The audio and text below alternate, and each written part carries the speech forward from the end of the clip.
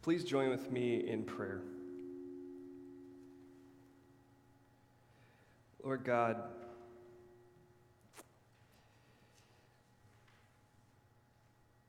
we have turned aside to worship you, to celebrate who you are and all the grace, all the goodness that you pour into our lives. And sometimes we are ready to receive that and openly acknowledge it, and sometimes we are running the other way. We are concerned with other things, and sometimes we just don't get it.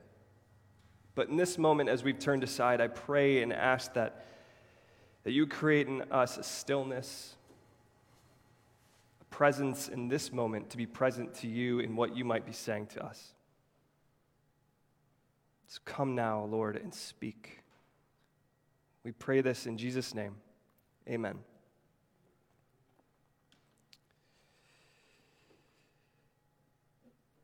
So I woke up this morning with one sermon, and it completely changed by the time I got here. Scripture passage, everything.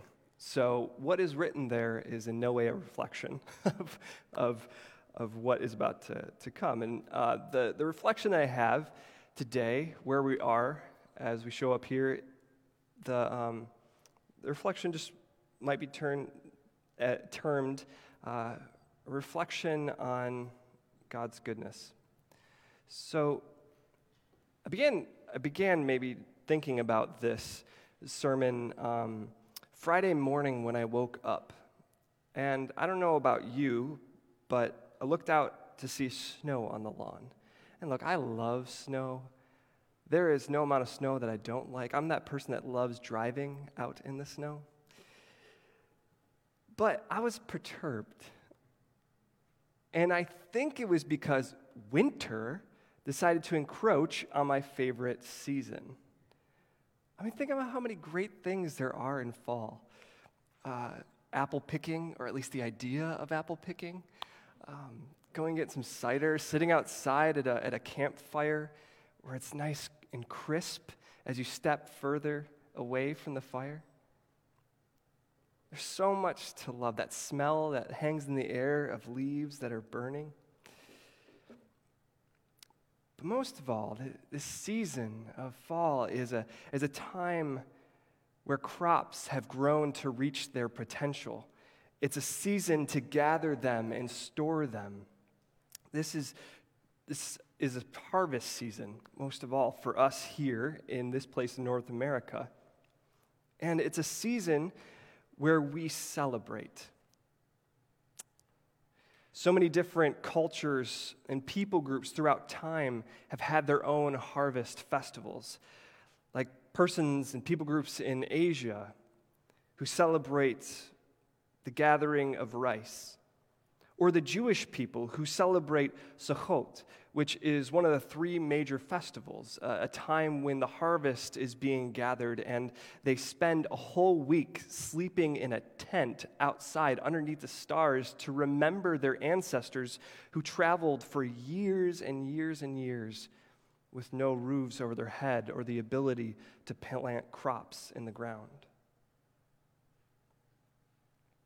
Many, many years ago, the Native Americans were the sole people here in this land, and they had, from what I've learned, about 3 festivals, harvest festivals. One was the Green Corn Moon Festival, which was the celebration of the first harvest of corn that comes off the stalk. And then you also have the Harvest Moon, where you have that plentiful one in autumn, but then also the Wolf Moon in January. All these festivals of harvest, celebrating and marking time. Of course, in our own country, we have Thanksgiving on the 4th. I constantly, throughout my life, thought it was the 3rd Thursday. And that was always odd when I'd show up with a pilgrim hat a week before Thanksgiving to school. But anyway, so we have it, and it's based in this tradition, in the tradition of giving thanks to God, from whom all blessings flow and all things come forth from the earth. And it's changed for many different reasons, culturally and also maybe personally for your family.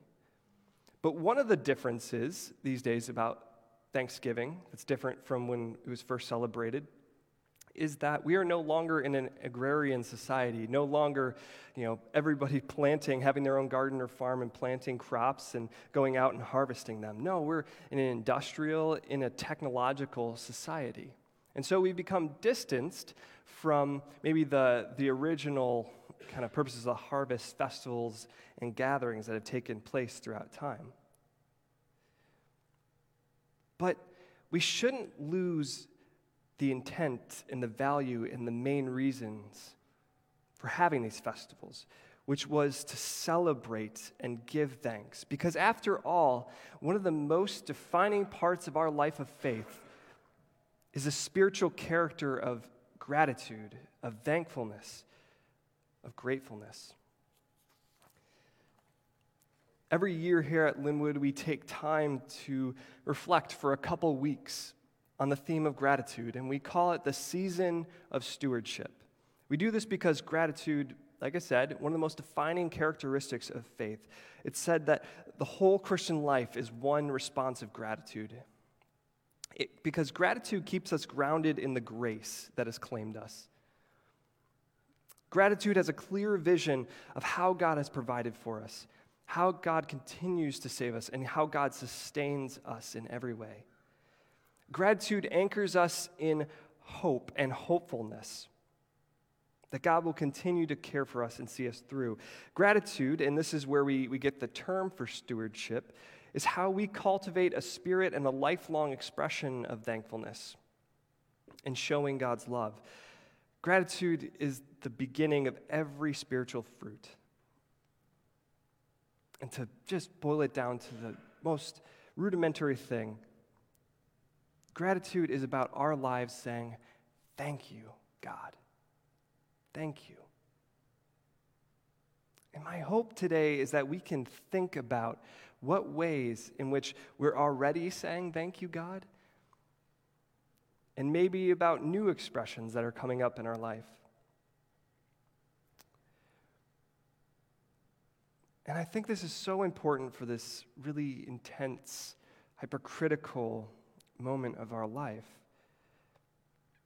So what's going to happen is I'm going to read Psalm 65, which is a psalm of praise, a psalm of thanksgiving, a psalm that would have been read at different festivals of harvest because it just drips with joy. And I want this to be a moment where these words lead you and guide you in reflection on your own life and the world. I'll give spaces, uncomfortable pauses even, to give you that space to think and reflect. And maybe, just maybe, we can celebrate again the things that we know God has provided, or maybe the Holy Spirit can help show us some things as well. Psalm 65. Praise awaits you, our God, in Zion. To you our vows will be fulfilled, you who answer prayer. To you all people will come. When we were overwhelmed by sins, you forgave our transgressions. Blessed are those who choose and bring near, are those you choose and bring near to live in your courts. We are filled with the good things of your house, of your holy temple. You answer us with awesome and righteous deeds, God our Savior, the hope of all the ends of the earth and all the farthest seas. You formed the mountains by your power, having armed yourself with strength. You stilled the roaring of the seas, the roaring of their waves, and the turmoil of the nations. The whole earth is filled with awe at your wonders.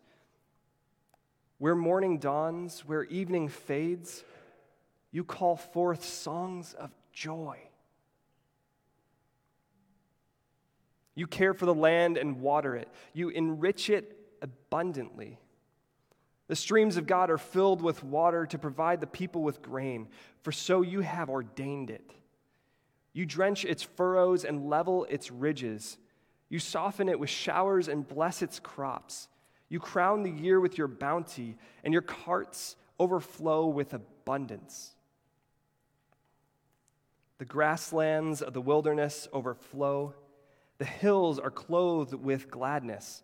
The meadows are covered with flocks. The valleys are mantled with grain. And they all shout for joy and sing.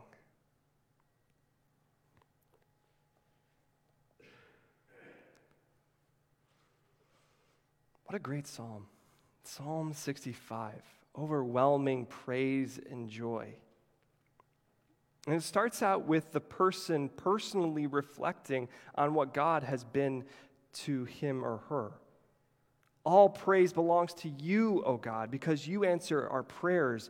And when we were overwhelmed by sin, you forgave them all.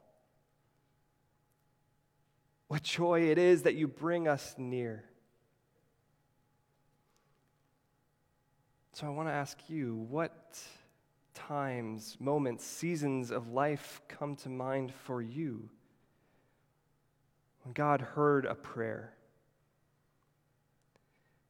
Maybe you were struck down, lost, down and out, headed down just a bad path, and God showed up. God showed up and helped. Maybe it happened at one distinct moment, or maybe it happened over a season of your life.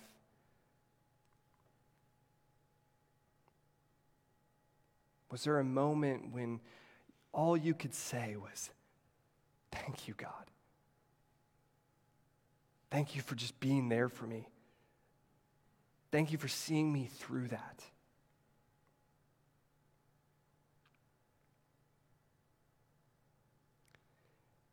And maybe right now,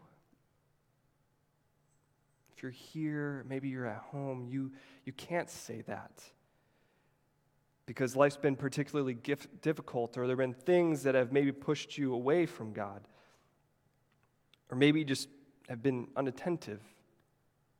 Well, this is a space right now in this sermon, or when we go to the communion table later, to be speaking from your heart to God. God, show me these good things that you've been doing in my life. Show me your goodness and kindness. Show me. Take space to pray those prayers because God does answer them.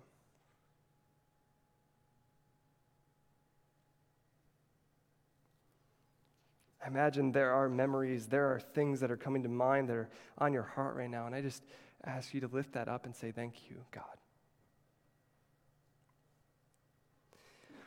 The psalmist, after thinking about his or her own life, turns outward.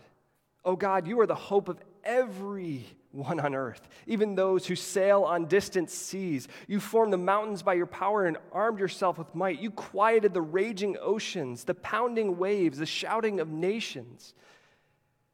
Those at the ends of the earth," the vision here is everyone and everything, "stands in awe of you, O God, and wonder, and shouts with joy." This vision of how far-reaching God's love and God's care is incredible. Drawing us to awe where there is literally nothing to say, but 1,000 praises spoken in silence. Thank you, God.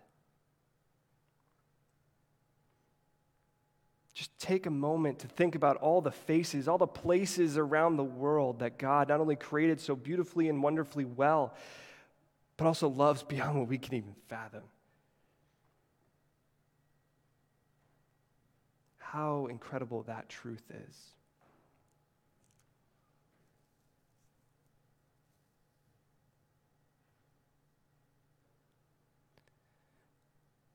Lastly, the psalmist begins reflecting on an image of agrarian culture, of water being poured into the earth, of seeds planted, and of life growing. God, you take care of the earth and water it, making it rich and fertile, and you provide a bountiful harvest. You water its furrows and bless its growth. The pastures of the wilderness overflow, and the hills are girded with joy.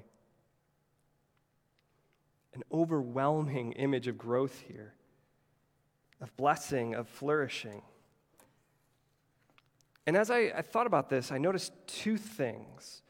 First, there's a term called furrows, and I had no idea what this is.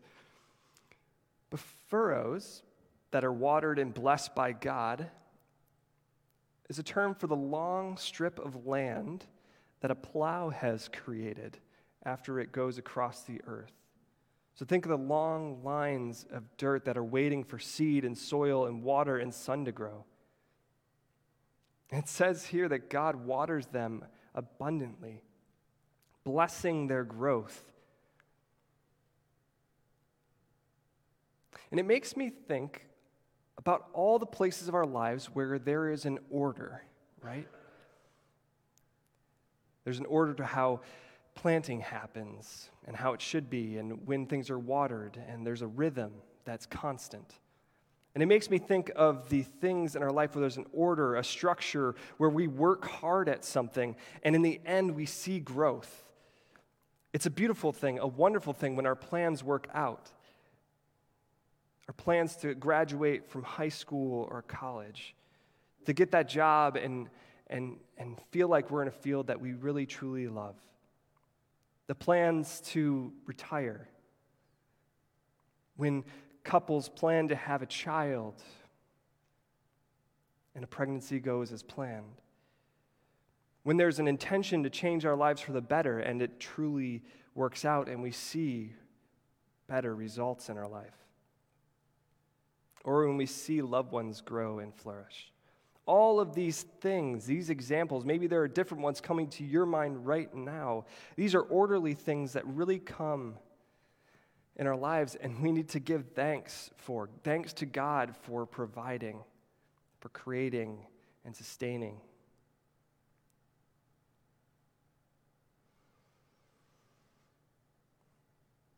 But there's another image here. The wilderness. The desolate place, the wild place, the place where it's dangerous and life is unexpected. It's fragile. It's an image for all the places we don't expect life to grow.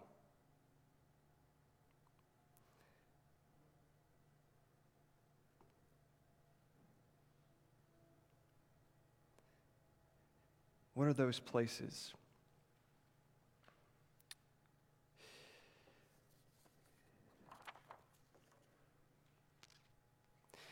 It's amazing, though, that throughout Scripture, again and again and again, it speaks of how God does create life there, whether it's dry bones that have flesh and sinew put back on them, or turning a grave into a garden full of life by raising his son.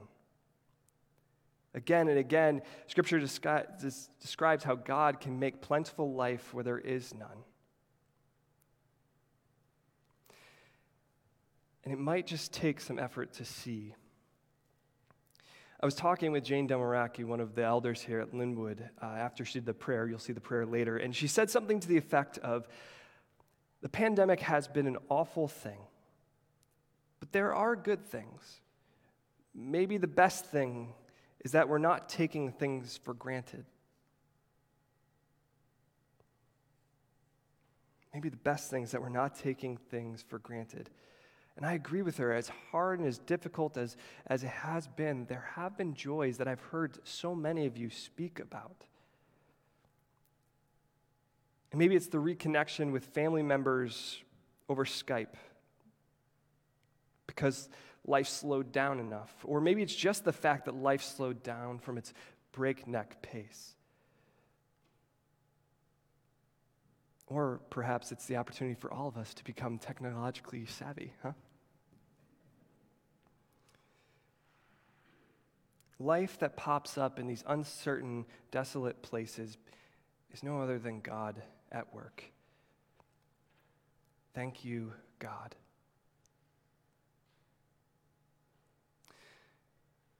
I invite you to continue to take time to give thanks to God, who has been our help in every season, who cares for this world, and who gives life abundantly in the orderly places and in the wilderness. My hope for you is that you take time to maybe share these joys, because there can be no shortage of that. Share your joy. Share what is going well. Share it, because sharing the good things is just one small part of imagining how our life is shaped by gratitude. Share it with others so that others might also begin to think about these good things and celebrate with joy as well. Let's pray.